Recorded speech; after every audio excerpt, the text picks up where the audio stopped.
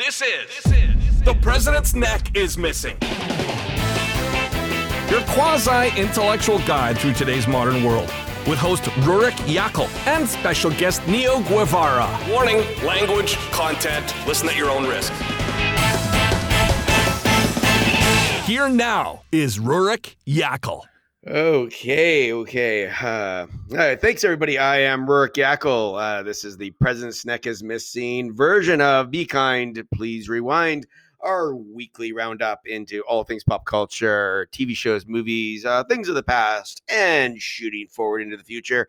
With me, my good friend, Neo G. What up? Yeah, Neo Guevara. Nice to see you, sir. I haven't seen you for a couple days now. How you been? Well, I mean, what a loaded question in these days and times. Well, here's like the, like public consumption, popular opinion style of like, oh, I've been okay, I've been doing things and keeping myself busy and having a routine. And when in actuality, I'm just going through the motions and the daily struggles and fighting anxiety and depression, as the most people are. You know what I mean? Right. So, Yeah. I see. Which is why this topic is amazing, because this is a little defense coping mechanism, escapism that I go through, which are film, man. And it TV, right? is. This gives us a chance to go back into a little bit of our childhood, and maybe recapture those glory days. I see that you're wearing a nice shark T-shirt. How many sharks are on there, buddy? I do believe that there are 7 sharks on this shirt, if I'm not mistaken. Lucky number 7. You are a shark aficionado. A shark, as far fiend, as I know. a shark obsessed guy. Totally. Have a tattoo. Half my right arm is a shark. It all started, ironically enough, 4 years old. Parents take me to the drive-in double feature. I can't remember for the life of me what the fucking first movie was. Like, honestly, all I remember is in the worst Jaws of them all, Jaws 4, The Revenge. Oh, right. But here's the thing. 4 years old, I've always loved animals. Always had an affinity for animals in general, marine, whatever. It doesn't matter. Reptiles, mammals. It doesn't matter to me. If it's an animal, I love it. Anything but a human, I fucking love them. So we had fish. We had little, aquariums and little fish tanks and shit like that. This was the first time in my life I was ever made aware that there are fish that are the size of boats that eat people. And I was like, what the fuck? Right. It's funny, you say Jaws 4.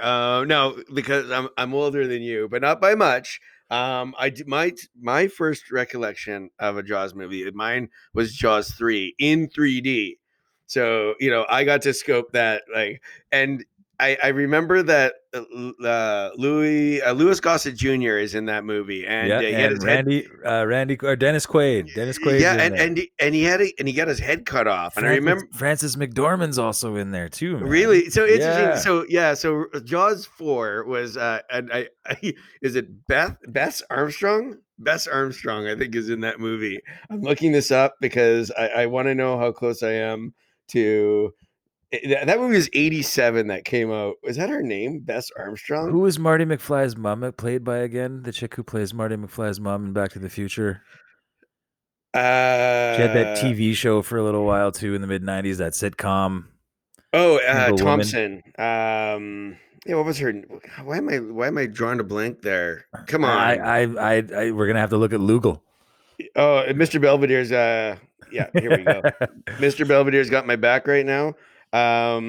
His mom was Leah Thompson. Leah Thompson. Yeah, she's also in it. Like, it actually had like a bunch of like high profile celebrities in it, man. It was so funny, like back in because Jaws is such a profound, and obviously the start of the blockbuster era of the 70s. But what's interesting more about it is kind of like what happened to Psycho.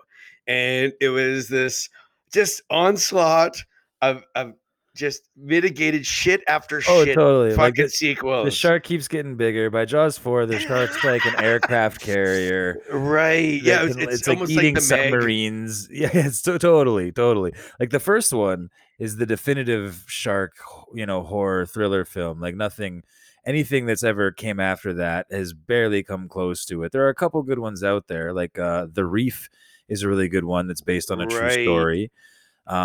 And that one does the same thing with the tension buildups where you don't really see the shark. But then when you do see the shark, it's actual shark footage, and it's done in a way where you can see from a distance. It's done in a perspective manner where you can see how easily they camouflage themselves within the ocean. So all of a sudden, you're looking, you can't see anything, and then all of a sudden, it's just like, boom, it just appears, and you're like, holy shit! And it's just this gigantic monster, right? Like, not that sharks are monsters. I love them. I think they're demonized by Hollywood, but Oh yeah, I know. We absolutely. I advocate for them, and I think they're an amazing species, and we need them. Apex predator, in charge of the largest ecosystem on the planet, so need those guys around. But yeah, I love shark films. I'll watch anything ridiculous except for the Sharknadoes. I've watched like every shitty B-rate film. I do want to. I'm going to be completely honest with everybody. I checked out the just the reboot of the BH 90210 because it was the summertime when it came out, and I did grow up in the 90s, and I had Brandon or Jason Priestley hairstyle, so I had to see what was going on. But interesting that in that show, Ian Ziering is. He was one of the oldest people on that show at the time. He was in his 30s. The guy is like 57 now. He looks amazing. But more importantly, Sharknado has grossed $4 billion. Yeah, I know. I am not fucking you in that well, one. they've made 5 films, and now there's another one coming out. My buddy just tagged me in this video the other day. It's called Sky Sharks. It's literally, this premise is flying Nazi shark zombies. And like it's all like so I think this is what happens after Hollywood's remade and sequeled and prequeled and rebooted every single thing that they thought was going to be a hit that flopped, and then we get stuck with Sky Sharks, flying Nazi shark zombies. So really, I'll follow up on that, but I want to correct something. So any of my listeners, that one guy that is listening, Bess Armstrong was in the 3rd Jaws movie. She was not in the 4th. So it's interesting because Michael Caine was in the 4th, and so was Michael Caine. Michael Caine. Hi, hello. I am Michael Caine. I'm Michael Caine. The little girl who's in that film is also the voice of was it Littlefoot or Ducky from Land Before Time? She's the girl whose father ended up murdering her. Just to end that one on a high note. No, I don't want to. I just don't want to. Like, do you think we've seen the end, or like, are we really on the tail end right now before it resurges again in 15 years of the zombie? I guess the zombie phase the fad that was happening. I mean, Walking Dead was a huge show. I mean, it was widely popular. Critics loved it. Everybody loved it. But after about the 6th season, 7th season, and I think everybody has that definitive point when everybody stopped watching that show. I know I do. But it's not as popular. I mean, this is the last season for it. They realize they've really dragged this on way too long. Are we done with zombies right now? Is that how Hollywood works? Do they go through these little zombies are cool for these 10 years, and then we had Twilight and vampires and shit were running around for a while? What are you thinking? I think that the zombie thing is probably here to stay, to be honest with you. I don't think it's going anywhere. It kind of always was around, as it was just way more culty before. Right. You know what I mean? Like, the Romero has been around since the late 60s pumping these things out. And then, the reboot came in the early 2000s, 2004, I think, of Dawn of the Dead.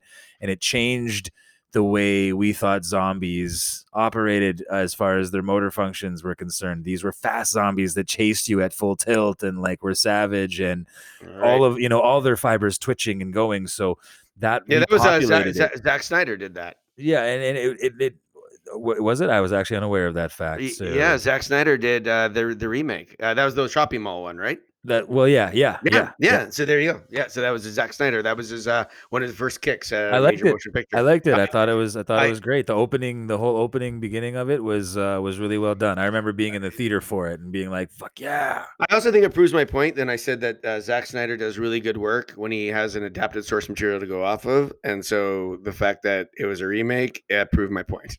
Well, yeah, at least for today. You're right.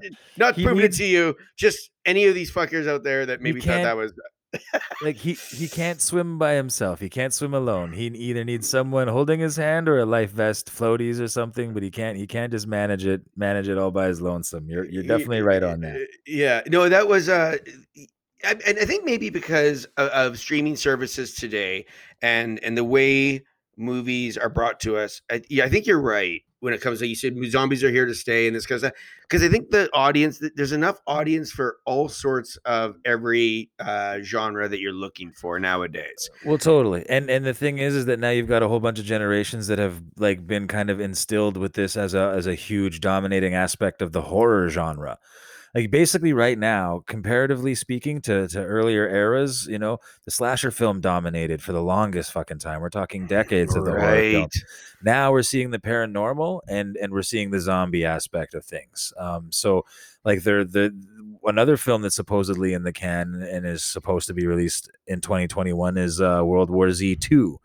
So, and then there was actually another one that I liked because the zombies are a neat thing to do because you can cross premise just like you do with sci-fi. You can have sci-fi horror, you can have sci-fi action, sci-fi comedy, sci-fi thriller. You can take sci-fi Right. and subgenre the shit out of sci-fi. Right, and a lot of zombie movies were doing that too. There's zombie comedies, obviously we know Shaun of the Totally. Dead, Exactly. there's rom-coms with it too, and all that kind of Overlord stuff. Overlord was a World War II zombie film, and it was actually really fun, and I thought it was great. It was like the premise of Hitler doing these experiments and unknowingly creating zombies, and now Americans have paratroopers stumbled across Nazi zombies. Like that's awesome. Right, I actually always wanted a TV show, roughly around the same genre of Friends, but set around the zombie apocalypse. And I didn't want the zombie. I really did, and I didn't want the zombies to be the star of the show. I think it would just be great to have a bunch of actors and like, so all these characters are sitting around much like they used to do in Friends, the New York lofts, but just to leave to go get food for all their friends. It's just hit and miss, and it's just not really thinking about Joey going down there and might not come back. Or if he Is does come back, he's tattered and torn up. His clothes, right, he's and I thought, panting. but you don't want the zombies to be like the complete part of that show. It's really still about the characters, but just knowing that outside of these walls is zombie. I thought that was an interesting concept. Maybe one day I'll get that to film. I think that's awesome. It's like Total Recall in the sense of the threat was inside of the workings of Mars, but the threat was also the outside of Mars looming too. Right. You know what? I want to go back to Total Recall, at Schwarzenegger version. There's only I love one. that. There is and only one. There When is it only comes to one. a Schwarzenegger film and then Schwarzenegger remakes, there's only one film, and it's the Schwarzenegger version of that film. Yeah, absolutely. That one was it was very is really cool back in the 90s when that was going because special effects, again, we were still just on the light touches, the surface of using computer generated images That's right. Everything else was tangible shit like squibs and actual stuntmen right. taking risks and stuff. There would be splatter that actually hit the lens. It wasn't CGI. It was actually squibs exploding what looked like blood onto Squibs. the camera. And I totally agree. And back in the day, they used to trash vehicles in movies and TV shows weekly and blow up buildings. Right. Die Hard 3, the opening scene, Die Hard 3, they blow up a building middle of downtown, and they actually blew the shit up. It was the first time too. Is like when Gone in 60 Seconds, the remake with Nicolas Cage and Angelina Jolie came out. I think that came out in like 2000, 2001. And I'm spitballing here. And maybe we'll get Belvedere to look that up. But what I found interesting about that whole thing is when I realized all the big car crashes and the stunts and shit, they were all CGI. And I thought, fuck you guys for making me spend, $15 to see this piece of shit movie. You can't be that protective of those vehicles in this particular move. Fuck that. I only saw that film when it first came out. I had car movies. I'm like, whatever. I only liked it for the one fight scene that Vinnie Jones has where he uses his forehead to break a guy's fist, when he throws it out of his face. Other than that, I never watched it well enough to actually know that was a thing, that those were actually CGI explosions.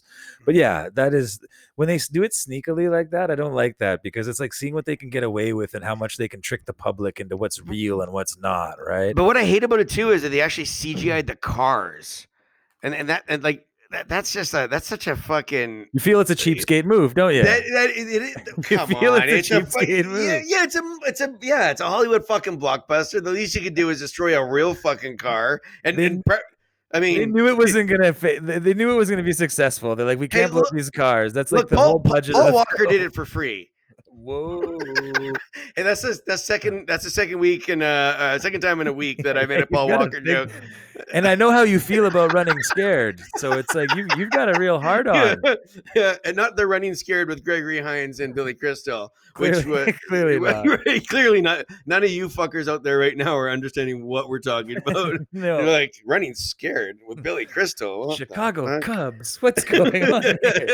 Yeah, exactly. So I was running through, like, the nice thing about diving through Netflix and all these Disney Plus right now. So I'm into The Mandalorian. I've been this is the second season just came out, and I'm on episode 5. And I will honestly say this, like, pretty much Star Wars for myself, outside of the originals, they never captured me. The prequels are garbage, and these remakes, they just, what bugged me about the remakes really quickly is I think they blatantly fucked it up, because I think it gives them a chance to remake it again.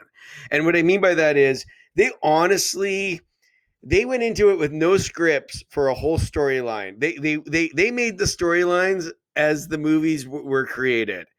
Building the plane as they were flying. Fucking right. And where I've heard that before. And what pisses me off about that shit is that, I mean, you can say what you will about George Lucas and Star Wars and stuff, but okay, he has no neck, and only the only good Star Wars are the first Star Wars. There, I said right, it. and his hair looks plastic.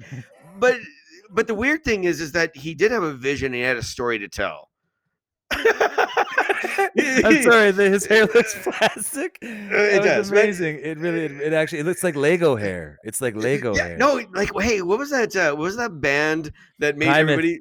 The Energizer, because it was Yes. the Energizer commercials from back in the day, or the Duracell commercials back in the day had those. Right, it was almost very Max Headroom-y, of Totally. the way the plastic look. Winona's Big Brown Beaver, man. Oh, thank you. I knew you're. That's what Yeah. Neo G. That's why you're here. So I'm not a huge Star Wars aficionado like most. No, you're right. A great story, a great moral, and there's actually some very profound, philosophy behind it. Like Yoda as a character, and the type of like a code that he has. It's actually really, really awesome, and it's very deep in that regard. So I think you're right. It is a great story. Like, well, it's a simple story, and it's a simple story, and it's designed around children, and I want to focus on that because all the prequels and all that shit got into trade disputes and like talking about like political strifes between planets and shit, federations. And nobody gave a shit. But more importantly, though, I've been watching The Mandalorian, and it goes back. It's a harking back to the really simple storylines of the very first Star Wars. And Jon Favreau obviously is helms this. The special effects on this show are unbelievably, like, they're perfect. They're not over the top, so it takes over the show. The stories, it's a streamlined story. They are very video game-ish, where each episode is, he has to complete a task to get to something, and then and we're seeing that a lot more in movies nowadays. Yeah, it's like a video game. That's what it is. It's each episode's a level. It's like a level in a video exactly, game. And I don't know where that's coming from. Of like they create these storylines where and J.J. Abrams is the worst for it. He's the one that started this. He did it in Lost. And he carried it through most of the TV shows and movies that he did. And that is, he creates a little MacGuffin, and all he needs the characters to do just to move the story along is they have to go and get this thing to retrieve this thing to come back. And it has nothing to do with actually the story, but he needs to, it's fucking filler. Well, I just want to go back to you saying a little MacGuffin. Come on, everyone knows what a MacGuffin is. Like a little MacGuffin.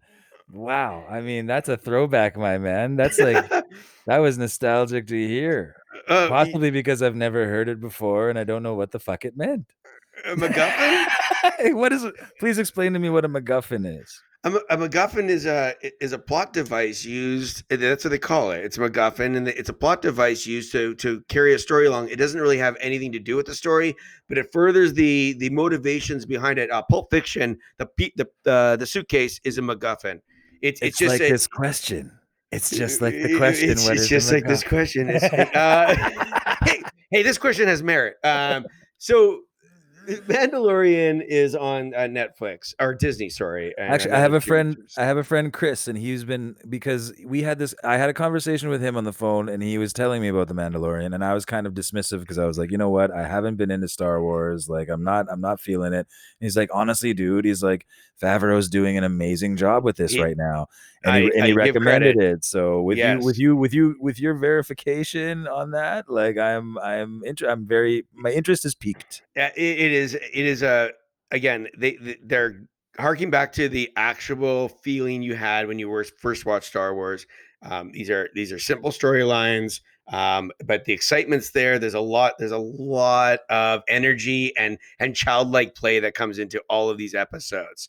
So having said that, what's interesting though is on the Mandalorian, which is streaming on Disney, is that they released 3 episodes. There's like 8 or 10 episodes over the given course of the season, but they released three, and then you got to wait.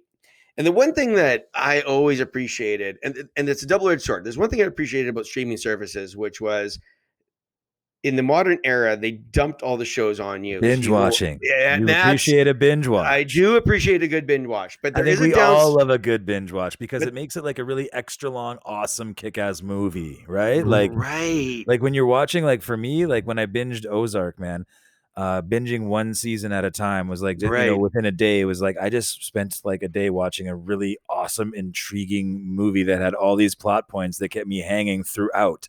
You know what I mean? Like where you're not like it's not just build up to a plot twist. Like you get like one movie, you get like maybe a couple of plot twists, right? With one film, you get like maybe one or two, sometimes three plot twists. With a series, man, we're talking like they're throwing one every episode at you. You know, Well, usually. absolutely. And the thing was, like, I grew up in the '70s and '80s where I everything was episodic, and it was every week I had to wait to see if like what's going to happen to the $6 million man, or maybe I'm watching Fall Guy or whatever it is. I had to wait every week. Now the thing with the '70s and '80s television shows, for the most part, was everything was literally episodic, one story in that episode. Like there was Wrapped up in no a nice little bow within exact 30 minutes. and there was no actual continuation of anything that happened to that character from the previous week. It's like And so Danger you could Bay. Do you remember Danger Bay? Like all yeah. the shit they would get into within a one episode period, and then like next episode they're just like walking around like, "Hey, how's it going? Pretty good." Like, what you guys killed 6 people just last week. What are you talking about? Right. It was, A Team was very much like that. I mean, they go through all this stuff, Totally. and then it's almost like they do not acknowledge that they just did something last week. And most of the shows back in that era were very much like that. I mean, they're just like, but interesting now is that all these shows that they like that we have on streaming and the way that TV's presented nowadays, we can have all this dumped on us. But the downfall I'm finding with these large shows getting dumped on us and we can binge watch is that I also have to wait a year and a half for the next fucking season to come out. That's exactly how I feel about Better Call Saul, and it's nerve wracking. It's troublesome. When you're tied into it, when you're caught, when it's hooked you, it leaves you fiending. And yeah, when you don't have Yeah, that weekly dose, and I'm not you're not weaned off of it, right? Like right. And I you've want to crashed through the clarify first season. something. I want to clarify something really quick. Just so everyone doesn't think I'm a whiny fucking bitch. I'm not complaining It's too because I late don't for have that. yeah, probably. Yeah. But it's not. I'm not complaining because I don't have a show to watch. What happens is they dump a show and I watch it, but then they don't release a season for like close to 2 years, and I honestly forget anything that happened in the first season. That's a good point. Because And that's what I hate. Now I have to go back, and I almost feel like I should just wait till the whole show has captured its run. you know, I've done that with a couple already. Right. Like I've actually done that with like True Detective and things like that, which is awesome because each season is his own kind of independent story and storyline. So Yeah. it works well that way, right? But I totally get what you're saying. Before, when we had weekly doses, you had something to look forward to. It lasted you, an entire season, and then you were able to, ride out the rest with, other shows. Now that we have, infinite access to stream almost everything, we're watching, 2, 3. Some people are watching 4, 5, and 6 different series at a time, binging them, Guilty. because and then what happens is when you're waiting 2 years, like I was watching. I think I was watching like 3 at once because there was 3 that I was really into. There were like stalker ones. One was called You, and Yeah, yeah. the other one was an Eric Bana one. The first season, then it turned into another Christian Slater in the second season. I can't remember for the life of me. Oh, interesting. Belvedere. It's on Netflix, but Dirty John. That's what it is. Dirty John. Right. Right. So like these are good programs. Like I liked You, but here's the thing. Like, I binged the first 2 seasons. Now it's been since forever. But if they ever come back with a third season, you know what I mean? Like I'm not gonna even remember like some of these shows because you're watching so many at once. Once they've stopped and you've stopped, it's like you forget that you were even interested in them by the time another season comes out. That's a solid point. And you know what? It's funny you said Dirty John because I saw the first. So that's based on They're true stories. That was a true story. Christian Slater's in the second one, the second what season. the fuck? I see, and I didn't even know there was I didn't know there was a second season. And this is all more to the point that much like you said, because you forget that you were even involved in it. You're like, oh yeah, shit. Right. I was getting into several shows all around the same time. There was Dead to Me with Christina Applegate. Yeah. I was starting into HBO's amazing show Succession. And you start going down this rabbit hole of Goliath with Billy Bob Thornton. You go down the rabbit hole of these shows, and then now I'm on the waiting. And now with COVID, and shows are having a hell of a time just even finishing production. Mm-hmm. I'm gonna really have to go back into probably the last couple episodes of certain shows of the seasons to just to bone up, rehash. Exactly. Yeah, it's quite annoying. And what I found with it is actually a pain in the ass. It is, and so it's forcing you to watch everything again and again. Right. And you know how I feel about oh fuck, I can't even say it now. repetition. You know how I feel about repetition. Ensemble cast. I find that so even what the Mandalorian in season 2 is doing, they're dumping 3 or 4 on us. Then you have to wait a couple of weeks. And it harks me back to then the days of the 70s and 80s and 90s when everything was episodic, and I'm waiting, and I still don't like that. Favreau gets that, right? Like Favreau totally came up in that era. He's like one of those guys. So I think it's interesting that he's behind something like this that you're describing. I find that actually really cool. I've always had a little soft spot for Favreau. I think he's a great writer, and to his credit, and much as I take a shit on Marvel movies, the Iron Man movies and how he ironed them out, but he did like he's a good writer. he's a good writer. He's a good director. I think he's got a lot of talent. The thing with Marvel is they do more awful movies than they do good movies. That's true. And they remake their own movies like multiple times. The Hulk has been remade like 4 times. I know we've had 8 Spider-Man movies, and the thing is, when you have a really good Marvel movie, it's easy to go, wow, you guys are like, I'll admit I like the Avengers Endgame movies. I thought the other 2 Captain America ones are good, but by and large, when you start adding all these extra heroes and they're doing these own stories and stuff like that, they don't interest me. The movies aren't that good. Like they're not hitting 500. Well, and then we've got to also chalk up to a bunch of CGI. Like I'm not against CGI, but it's like pick a lane with CGI. Either use it in nuances or just go all out with it. You and I have discussed that before, but because it almost sometimes it just feels sinister to me, and because it's like trickery. Like, let's see what we can slip past the public where they won't notice like the difference between what's real and what's completely absolutely digital. And Blood Diamond. I'm getting to a point here because Blood Diamond is an example of that. Jennifer Connelly, there's the end scene where Leonardo DiCaprio's character is on the satellite phone with her. He's dying on the top of the mountain there after being shot, and they're basically having a goodbye thing. And they had told her prior to filming the scene, because it calls for in the script for a single tear to roll down her cheek as she's speaking on the phone with him. And they're like, and she's like, oh, okay, cool. Yeah, all right, I'll do that. And they're like, oh, you don't have to worry about doing that. We're just going to CGI that tear in. And she was like, what the fuck? She's like, her response to it, like from this interview that I saw her in, was she was like, there was the day that I almost contemplated quitting acting, like where I wanted to quit acting, because she told them, she's like, I'm an actor. This is what I do. Like, I can do that. Why? Like, that's what you're paying me for. And they literally would not allow her to really cry a single tear. They had to CGI it. So like, like that's the kind of shit. That's 2007, and that's 2007. Like, it reminds me. It reminds me of an older story where Sir Laurence Olivier told. He basically told Dustin Hoffman in the movie Marathon Man.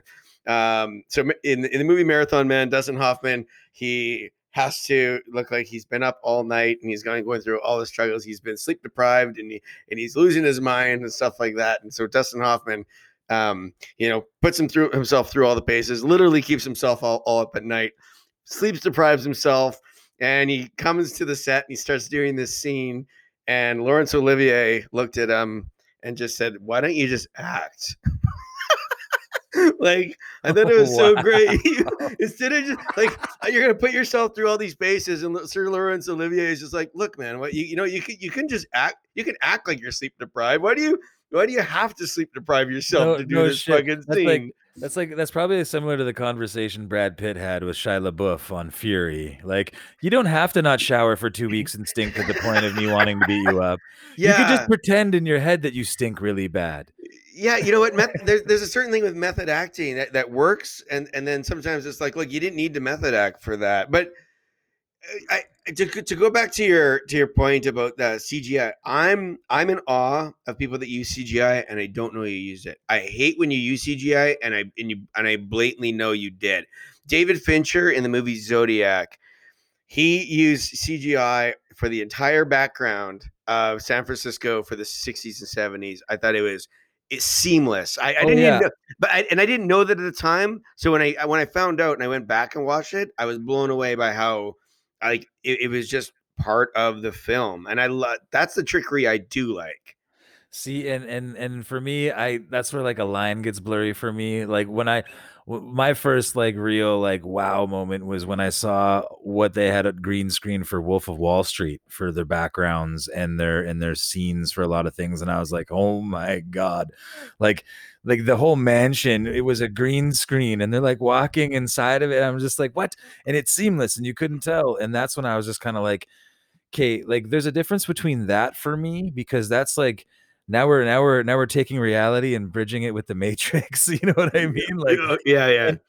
So there's that, and then there's something like what Home Alone did. They didn't film, that film in a big giant awesome kick-ass house in Chicago. It was a set. It was a tiny set that they built solely for the movie to fit all these little like props and everything. So everything you see that looks like it's being filmed inside a house, it was a set design that was done in a pool, in a drained pool in a high school. So when you're looking at that film, it's just outside shots of a house that's being represented by set design done inside of a pool a drained pool in the middle of a high school. And see, I think that's unique because it's still a tangible, real thing. Like, I should be accepting that with my eyes as reality. But now it's at a point where I can't tell the difference. And like, is that person on the TV screen my prime minister? Is that person, and I think or president, or whomever? And I think what we might be debating here, and I know what you're saying. I see no reason to green screen a mansion. I can understand if you're doing a period piece that it's a lot easier to formulate the background for that time period. That is definitely harder to achieve, especially with architecture and the way the cars and stuff, like setting all that stuff up for a movie that's completely set in that time. CGI seems to be the right route. But then when you're kind of going, look, you're also making a modern day movie and you got a CGI, half, like whether it's the mansion or the yacht that he's on, I mean, why can't you find a mansion? Well, when I like, and the other thing is like, there's always locations for this stuff to happen. Like when you're looking at the amount of landscape on North America and the different kinds of environments you can create with those, like from Florida to Alaska, and everything in between it, and mountains and Rockies and flat prairie and Grand Canyons and rivers and canals and tropics and palm trees and tundra and igloos. You can do it all. I mean, when we had films back in the day, yes, obviously sets and sets design were a real big part of those, and especially in the early days, with Universal Studios and things like that, doing things with the old black and white time, the old timey films and all of that shit. But when you're looking at films like, I'll use Once Upon a Time in America, they were able to film and capture early 19th century rather, and Prohibition era New York, simply by finding those places in New York where that Nice. architecture still existed, and then Absolutely. and then just bring in the right equipment, and a lot of those films that stand the test of time. Because here's the thing: after a while, like in The Irishman, I could tell that Pesci, and it wasn't for me knowing that Pesci's not as young as he is in the film and trying to R- portray him. It Right. was that I could tell that that's not how people's faces actually move when they're when people's faces move. Like, that fakeness will never come as real as like a What? still background. You know what I What? mean? You Right. like you know what I mean? So it's like, it's Uh, one thing, okay, if you want to do seamless stuff with the background, that's fine. But then you're CGIing Joe Pesci's face and trying to pass that off as like the real deal. And for me, I have more of appreciation for set design and makeup artistry and people being able to act like they are where they are, because there's been a certain amount of effort taken in. When you're mentioning things like set design and all the to grab all these old antiques from these eras to create that right there shows a level of appreciation for what it would take to create all that. And when we start cutting the corners on things, but then those corners become these seamless things, I lose an well, much, appreciation but fact. for sure, and but much like we were talking about, in our Hollywood is Dead episode, a lot of it is budget restraints. I mean, Totally. and we both know it's cheaper nowadays to achieve this kind of stuff on computer than it is to uproot an entire San Francisco neighborhood to make it look like the 1960s. But there are Um, already uprooted San Francisco neighborhoods. so what growing up, what was the as a Wait, kid? what? We did that? You did that? I don't know if I did that. Yeah, I think I was always this age. Like, my Um body's gotten older. I don't know if my brain has. what movie when you were a kid did you change your perception on special? Why does I smell like I sound like I'm James Gandolfini eating pasta dinners over here. It's like I'm breathing like how like he did in The Sopranos. I thought that was me. No, it's sorry, I was ladies and like, I've been gentlemen. hitting the bung too much lately. No, it's like yeah, I feel like I'm fucking, Tony Soprano, like, eating a fucking cannoli. Um, what was the movie for you that like at the youngest part of your youth that you watched a movie and you were like, you These loved the special special effects are effects. You, rad. you were just like, yeah, where you were like, holy shit, this is it for me. I've And got you, I've got two right now. The okay, first one, so they're for different reasons. sure, The first one was something that you knew, like, and this is probably why I like the distinction between reality and special effect. Um, was Terminator 2. right, T1000 liquid metal. Like, back in the day when that came out, there was the Abyss and then there was that. yeah, all right, the And Abyss, yeah. and like those special effects, man, people were like, "Whoa, what the hell?" Like, that was crazy, man. That made a change. That created a change. It, like, James Cameron's kind of known for that, much like his work with Avatar. That created and instituted a change in special Yeah, effect, right? absolutely, yeah. And then my second film would be Jurassic Park, man. The realism, the That's a good actual call. the realism of the dinosaurs, and the fact that they were blue screening a lot of that stuff too, but then using, like, animatronics, and just, it was just a classic Spielberg special effects, adventure story. And he's great at that. When you're looking at good directors for special effects, for me, Steven Spielberg and James Cameron, like, those are two of the top guys in my opinion, because they also come from an era where, again, the special effects were the more tangible kind. You had to work a little harder, man. I'm not trying to minimize or take away from No, not at graphic all. graphic designers or computer animators or anything like that. I know it's a time consuming and difficult job. It's not easy. I definitely couldn't do it. You know what I mean? Without some sort of schooling or whatever that everyone else has to go through. But um, when I'm looking at the amount of time and effort and how many, the people that are involved to create these realistic looking makeup dinosaurs that also mechanically move and are operated by joysticks and other people and like air and electric. And it's just like, wow, man, like that's innovative, mechanical, cool, awesome construction to me, There was it's like when Terminator 2 came out, and you know what? It still holds up very, very well today. Those effects, they were quite. I still love the scene where he's the floor, man. He's the checkered floor, and then he just comes up and then stabs Buddy in the eye with his finger, and then be like after becoming him. And I was like, that to this day, that is still a really awesome, very well done CGI'd scene, in my opinion. That's so growing up for myself. I have to say, Bridges of Madison County. Sorry. Wait, what are we talking about? My girl, the bee stings. Yeah, exactly. The bee stings of my girl. So I'll go with 2 as well. I'm gonna say 78 Superman. Okay. Which was back then too.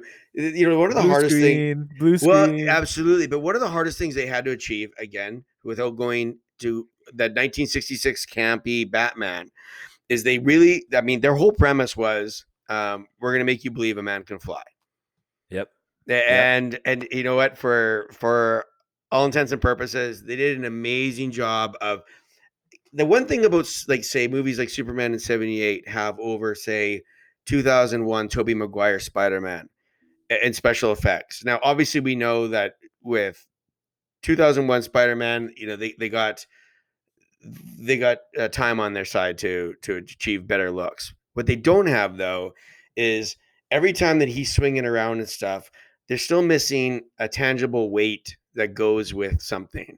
Like having somebody fling around and stuff animated is not the same as watching an actual human get lifted off. And there's an actual tangible weight that goes with anything Totally. that. And I agree with you on that. Yeah. and it's kind of like models, like when Star Wars used to do the models back in the 70s and the 80s, you felt that like that was legit. The details to those models until they went into CGI, and you just didn't feel there was a weight to any of the things they were driving or flying. And that's exactly how I feel, and that's where my bias comes in towards CGI, and I do have a bias toward it, and I can own that. I admit that, and that's because, of course, what I came up with when it came to special effects that again still stand the test of time. And then when I look at movies from the early 2000s and stuff where CGI started to really take over the special effects game, those tend to not stand the test of time comparatively now. And I feel like that's going to be a forever progressive thing till we've completely blended the two realms till they're non-distinct. And again, I just think that that's a bit like I think we should have those boundaries, man. I mean, that's just me, but like I just how I feel about it. Because entertainment is supposed to be entertainment. If we start merging everything into real life, and now we're wearing like bodysuits in the theaters where we're playing the roles of the characters, like it's gonna get out of control. Like, what is it? Smell of it. Yeah, this is storytelling. We're supposed to use our brain and our creativity for part of it too, right? Like we're supposed to have fill in the gaps. interpretations. Right. Yeah, man. Like we fill in the gaps. we're not just supposed to like plug in and be like zombie, like spoon feed me the baby pablum. Like we have to draw conclusions. We have to be able to guess because that's what keeps the suspense and the thrill and the engagement of it all. It's not going to enthrall, like. I totally agree. I think it's one of those things that allows me to, like, I can appreciate a movie. And so back to the second movie I was going to choose, and the good, perfect point to it. So Clash of the Titans, 81. Oh yeah. So stop motion animation. Ray Harryhausen did that. But it was interesting. You watch that today, and you're gonna get nobody will like nobody in today's modern era. These kids would be like, "Fuck this movie! This movie's stupid," and it's like the special effects are shit. But back in 81, using stop motion like that, and to achieve such an epic film like that, I was blown away as a kid.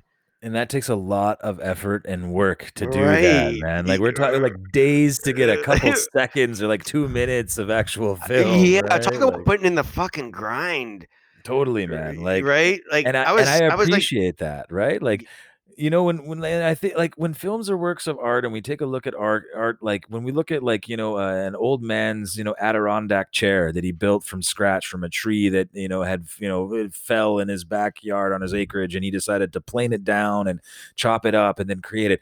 Sure, it's not the best, most comfortable or technologically advanced chair. No, it doesn't look as good as a million other chairs out there. But you know what? The craftsmanship is there. That's a quality chair. When you sit in it, it's sturdy, it's going to support you, its function is there, it does its job, and you appreciate it that much more. It's not this mass produced thing that's just being, Mick right. made. Like just Mick movies, Mick made. Like this is a special handcrafted gem here, man. Yeah, I think yeah, I think you're so right, and I think it gives you more appreciation when you go back and watch those movies. That thinking about whether it was you had to harness a guy on these like ropes and strings and stuff to make them fly, or you're having all these people create these models and literally taking microseconds of film to make these creatures move on the stop motion animation. Like that stuff but I Like, can will you imagine say, like moving an arm just to get an arm moving? You're moving it like a millimeter, taking a picture, another millimeter, taking a picture. I mean, right. you can skip a couple millimeters here and there, but it depends how realistic and seamless you want this to be. So if you're trying to make an awesome movie like Clash of the Titans, we're talking like man, we are talking time there, Oh, man. then there was two movies in the modern era in like as I got older, more of when I was a teenager that I used as appreciation. And one of them was Who Framed Roger Rabbit, and Yeah, I love that movie. for Toon movie, Toon real like that and Cool World, like those are awesome, fun right. films, man. They, Like it's funny looking back at Who Framed Roger Rabbit today. It's a very obnoxious and loud, annoying film. Like Robert Zemeckis should be totally. fucking shot because like watching it's like okay, let's just put the volume to 4. We don't need to have all this extra background noise of And the bullshit. and the gangster baby, like the hey toots, he's got the stogie and like Right. That's a forgotten piece. So it came out in 87 and and not forgotten by me. That was one of my childhood, like that me was that top 10 influential movies of your yeah, lifetime. That was buddy. one of mine, man, because that's a film like I had an uncle. He had two movies in his two VHS cassettes in his Sitting in the entire thing. right. And he didn't have any kids. Like him and his wife didn't have any kids. So like I came over and it's like, oh, well, what the hell do we do with this guy? Here, pick a movie to watch. They were awesome movies. So I just watched both of them all the time. And it was Batman, Tim Burton's Batman, and Who Framed Right. Roger Rabbit. And so like I watched Batman to the point where like I wore out the tape. And so I came over one time and he's like, what do you want to watch? I'm like, Who Framed Roger Rabbit? He's like, well, may as well. You watch Batman every other time. And then yeah, Right. I watched that film to the point of exhaustion. And it's amazing. And then Cool World came out, which was like the rated R version of Who Framed Roger Rabbit. Like those, it's just Toon versus like I like the bridging that gap. It's like when movies break the fourth wall and shit like that. Like it's a great merger. Absolutely. Yeah, and I thought it was great back in when I was a kid when I found out there was Disney and Warner Brothers going to work together to create this film. That there was like we're going to put all our characters into one film. I thought good on you guys for recognizing this film needs all of that stuff. Like I love that film. It was interesting too. You said out of the two films that your uncle had, Batman and Who Framed Roger Rabbit. There's one thing about Burton's Batman that I always have to give credit for, and there's a lot at fault when you look back in hindsight, obviously. But Oh yeah, like but the what but era did that movie even take place in? What era was yeah, there that? was well, and just the armchair psychology of like it was like very easygoing, like the way he portrayed Batman and how it was just like split down the middle psychology of Batman, like no complexities whatsoever going on here outside of the fact that he slept upside down once in a while. I don't know what the fuck that was about. Like talk about like The guy didn't have a fucking poker face. He It's has an a girl. He I has just Vicky want Vale sleeping over, and he's sleeping upside down. he was decompressing his spine. That's an inversion move, and it's to decompress your Oh, spine. Batman's a okay. scientist. Hello. Oh, all right. Well, is he a scientist? I haven't seen that in any of the movies yet. It checks Uh, out over here. all right. So, but you know what? The dialogue in Burton's Batman was memorable. Oh, so quotable. Such It's a so quotable it's such film. a quotable movie. It You is, you you man. you don't get that in most other superhero movies nowadays. No, and like that's it goes back to another thing. Like I miss action films with the cheesy one-liners. Like what happened to that dry, savvy wit when after you kill 20 guys? Like, because there's still movies out there like that are doing these like impossible, far-fetched things, but then they're not actually like playing into it with any kind of fun or acknowledgement. They're taking themselves too Right. seriously sometimes, Yeah, no, that's a good point, right? Like, you gotta have a couple quick whips with it. You got to be able to Like say something. totally, man. Like when Jack Nicholson's Joker is electrocuting Buddy with a hand with a hand buzzer there, and he's like, "Ooh, like getting a little hot over here." Yeah, oh, I got a live one. Yeah, yeah, like that's hilarious. You know what I Oh, mean? yeah, no, for sure. And Never it's rub another man's rhubarb. right. Yeah, and you know what? If you watch that, like none of those Joker quotes make any sense. Have you ever And, danced with the devil in the pale moonlight? right, yeah. But very quotable film, very quotable film. So then the other movie of the modern era for myself would be, and I agree with you, Jurassic Park. When that movie came out, I knew we turned a corner on where films were going to be going. Absolutely. And for me that like Spielberg has a habit of doing that. He's actually pretty awesome when it comes to doing that. He did that with Jaws. He did that with E.T. He did that with so many films. He did that with Jurassic Park. He did that with Saving Private Ryan as far as how war films went about depicting the reality of what, carnage from bullets looks like, man. Like an MG42, it's not a pretty thing. A 20 millimeter cannon blasting you, it's not a pretty thing, and Right. films did not capture that before. So he brings this level of he does his best to convince you that what's taking place is reality for the characters that are involved in it, and in order for that to be perceived, we have to see it almost as real as they do. Yeah, the characters themselves, I mean, right? So Absolutely. he Yeah. he has this really innate ability to just bring that forth. His vision, like as a director, I think that's what makes him just so monumental, is just that he has that ability to go, well, like, because in the 70s, man, like Jaws scared the shit out of people. Like people didn't want to Yeah. go in their bathtubs after that movie. People were afraid to shower. You know what Yeah. I mean? Yeah, Like it was a cultural kind of movement with like it people created a were wave fucking of really fucking scared. panic over sharks. People were starting to cull sharks left, right, and center. It actually contributed to a huge decline in shark populations around the world. I imagine. Um, it was just a big thing of panic. But you know, as horrible as that was, and as horrible as that, in that regard, that film is for contributing to that kind of a narrative. It was unintentional. It's actually based on a real event that took place in New Jersey, and I believe it was 1912 around that time, where a rogue shark came in through like this small little creek that was from an ocean, and within a span of a week had killed 5 people. And it was simply because people just refused to believe that, like, no, a shark's not Yeah, coming in right. here. Like, Yeah. so that's what Peter Benchley was like. Well, what about a shark that just, it attacks someone? Like, because throughout history, sharks attack people. And he was like, well, what about a shark that attacks someone and just won't go away? So it's unintentional that it created it, but it speaks to the caliber of directing that in the vision that he had, that people were actually like, holy shit, this is a problem. Like, could you imagine if Jurassic Park had that impact and people were just like Yeah. starting to go to zoos and kill all the Komodo dragons and Right. Yeah, no, for sure. Yeah, no, no, it was, and I think you're right too. Spielberg, obviously, he's one of the pioneers of moving film the modern film into and tying it into special effects the way I mean, they all happen so harmoniously. You know what I mean? Totally. It's Uh, it's like he sets a grade for that kind of stuff. well, And I and he, feel like Kubrick was a guy back in his day, like for Kubrick's era. And we're not talking crazy special effects, but like the gang fight scene in Clockwork Orange, that was really, really awesome. You didn't really see in a lot of films like chairs and tables and glass busting over people's heads, dudes jumping off of stages on top of dudes' chests.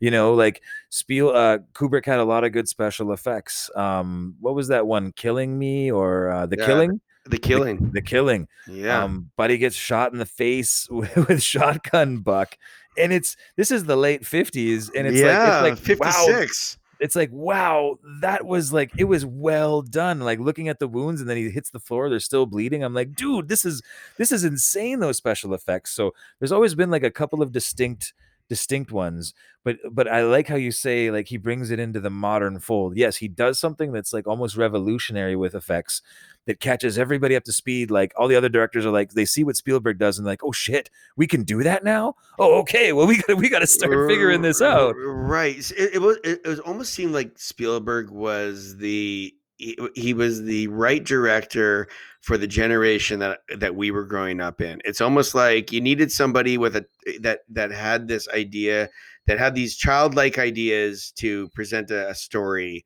And it's like the 70s and 80s is like, hey, technology is working for us. I got all these grandiose ideas of what I want to do, and I don't know. It just seems like he was the perfect fit for our generation growing up. Totally. And like you can see that in like if you were to watch the Indiana Jones movies today, there's still awesome, crazy cool adventures. And because they take place in a predated time, like where we're talking this, that takes place during the World War II era, pre-World War II, going into the beginning stages of World War II, it's okay that it looks a little old. And it's okay that it's like, got these tropes to it, because it actually fits in even more with the era that it's trying to convey itself as being a part of. So it actually works like really, really well in that regard. You know what I mean? Like when you watch these old Spielberg films, they still stand a test because they're either a representative of the era in which they were made, or they were representing an earlier era, and that still comes across very well. Yeah, no, absolutely. It's Indiana Jones, like you said. Every special effects that came off of those films, I mean, they're always doing something. There was always going to be something unique and different in each one of those movies. And you after the Lost Ark, and the guy's face is melting, and you just knew that like Temple of Doom was gonna, kind of, you have to beat that. And what are we gonna do? What are we gonna do to like gross people out? We're I gonna remember that. rip their hearts out of their chest Right. and I remember eat monkey brains. eat monkey brains, and eat like, I remember eating the big beetles and stuff like that. And that stuff as a kid, I was like completely grossed out by this, but Totally. that was all the good stuff. I mean, you wanted to be grossed out. You were like, show me what you got. Like it was a family action adventure film, but like it's weird what like was considered family adventure action films back then to what people would consider today. You know what I mean? Like Right. Yeah. Do you think there were like more easygoing, or do you think like, how do you see it today? Because um I look at the way families watch movies today. It's like, and I think you brought this up a little while ago. It's kind of like, kids are watching people get, like war and stuff like that. I don't think it's as graphic it is today. Like RoboCop is a prime example. I remember when I was a kid, I watched RoboCop and watching Murphy get his fucking hand blown off, and like I was like, holy fuck, like that these that guys are fuck. shotgun scene was crazy. I was like, these guys are not fucking around. No wonder it's No. rated R. Like, motherfuckers. The toxic waste scene where Buddy's gets hit by Right. his head, like he liquefies over the windshield, his head rolls up the roof of the car. Like it's like, what the hell? He's melting. He's like like Right. crazy shit, man. And then the grossest thing that happened, which was almost like an homage to RoboCop 2, was where they showed him like just like brain and spine, brain stem and spine, which is what they did in RoboCop 2 for Kane when they made the Kane robot, right? Like Right. it was just like it was trying to merge. and that's what I feel like reboots and remakes try to do, is they try to compact more into it, that's like all encompassing, and like, oh, I feel like they should have went this, or they left this out of that, or this part of the story out of that, and I'd like to showcase that a little more in this film. But it ends up just being like a convoluted piece that doesn't actually showcase the things that we appreciated about the original, which are Okay, things yeah, like the hardcore violence and like the, right. you know, the social commentary and So, satirical shit, right? so do you think it's more violent? Like, we were talking about like family movies, and we're, from Indiana Jones. Do you think like they're seeing more violence, but this maybe not as graphic? Yes, like I like, It's okay, cartoony, so isn't it? that's what I mean, and that's, and again, I think that's like the representation of, for me, like the tangible special effects versus the CGI special effects. I can tell CGI blood splatter, and Yeah. like in CGI, like, you know, body parts and brain matter and all that kind of stuff, because now, because we live in this era, like a lot of us, I feel, we look for those telltale signs in what we're watching. And then if we can't spot it, we're like, oh, that was really well done. And then if we can spot it, we're like, oh yeah, but you know, you could tell. Like for me, even with the Irishman, I'm like that. Like, oh, well, Joe Pesci's face, you know, where they're at the hood of the car talking, like, come on, you know what I mean? Right. But then Wolf of Wall Street happens, and I'm like, wow. Like, you know, so it's these things where we're trying to look for things that aren't even necessarily there, and I almost feel like it's a distraction point. So rather than acknowledging like how cool it was that, you know, Murphy's hand got obliterated and blood hit the fucking lens, and oh my god, did you see the look on his face when it happened, and like the smoke off his body? Now, because those are real results of things actually taking place. Right. Someone who's doing a computer program, he might miss like, oh yeah, I guess if he got shotgun with all those like hot burning pieces of fucking pellet, smoke would be coming off his body. So they might forget to add that little point of realism. So therefore it becomes kind of cartoony and kind of not as real as we would expect it to be. And then we lose that graphic aspect that makes us go, holy shit, you Well, know? and again, it goes back to what we were talking about. There's just something about somebody taking the time to, put all the little subtle things, the nuances into special effects that people take for granted, right? Well, the So, devil's in the detail. absolutely. Uh, And yeah, I mean, I just feel like back in the day, those movies, that's what they were trying to, that was the convincing point. It's almost like today they don't feel they have to do as much convincing because you've already bought the ticket. Whereas yeah, like, yeah. you know, whereas back in the day they were like, no, we want to make that ticket worth their while. You know, that's just how I look at it. Yeah, no, no, that's all solid and fair points. Neo G, as always, it's a pleasure. Let me ask you a quick couple questions before you take off. You got anything that you're interested in watching this week? Is there anything that's on anything from the past, anything to the future? What are you looking at? I'm trying to, I haven't rechecked to see if Let Him Go is available for me to legally download. Of course, yes. and Savage. Savage apparently was originally released in 2019, but didn't have its North American release yet. It's a New Zealand film, and it basically follows three decades of one guy's life as an enforcer for a notorious gang. And Oh, okay. the trailers looked really interesting. It looks like one of those, you know, kind of hard gripping type films along the lines of like films like Narc or Nil by Mouth. Oh, yeah, yeah. It's got that kind of UK, you know, rough feel to it, being that it's, you know, like a New Zealand film, and yeah, it just looks interesting. So, I mean, for what we have as options out there currently, and for trailers that I've come across, it's something that I've been trying to find. I'm going to dive into Mel Gibson in Fat Man. I'm going to attempt to. That That's yes, Mel Gibson, the Santa Claus movie, the violent Santa Claus movie, is now streaming. I'm going to be watching that. Vince Vaughn in Freaky, which is the Blumhouse version of Freaky Friday, where where the teenager gets switched with a serial killer. And Neo G, I really, I just want to say one yeah, thing, of course, bro. yeah, please. This Fat Man movie, I have to say, I'm super happy that someone watched Scrooge and were like, I'm making that Christmas movie. This is the this is Bill Murray's fucking violent Christmas film from Scrooged, man. Right, That's what yeah, this is. right, yeah. It's it's only a matter of time before somebody did this. And Totally. so I am pleased to see. I do miss Mel Gibson. I know I he's do as not. well. I know he hasn't finished paying for all the heinous crimes that he did over the course of the last 2 decades. Our political figures get off easier. Yeah, and totally. rightly so. Rightly so. No, but I do. I do miss Mel Gibson. Like I said, if he wasn't, if he didn't get tossed out of Hollywood the way he did, we would at least got to see one more Lethal Weapon and maybe a better send off than Part 4 was. I agree, and that it's disappointing that we were robbed of that chance. We were robbed of that. He's hugged the cactus long enough, people. Yeah, he has hugged that cactus. We can let him live and make a living again. Neo G, don't forget, check out Mandalorian. I urge you. It's I promise you, it's not Star Wars garbage. So Okay. all right. Neo G, thanks very much. I always appreciate it. Everybody, this has been Be Kind. Please rewind. Remember, Tuesday, President's Neck is Missing, episode 4, Conspiracy Theories. We hope to see you guys then. And all the best. Thank you, everybody. You got it, dude. This has been The President's Neck is Missing, your quasi-intellectual guide through today's modern world.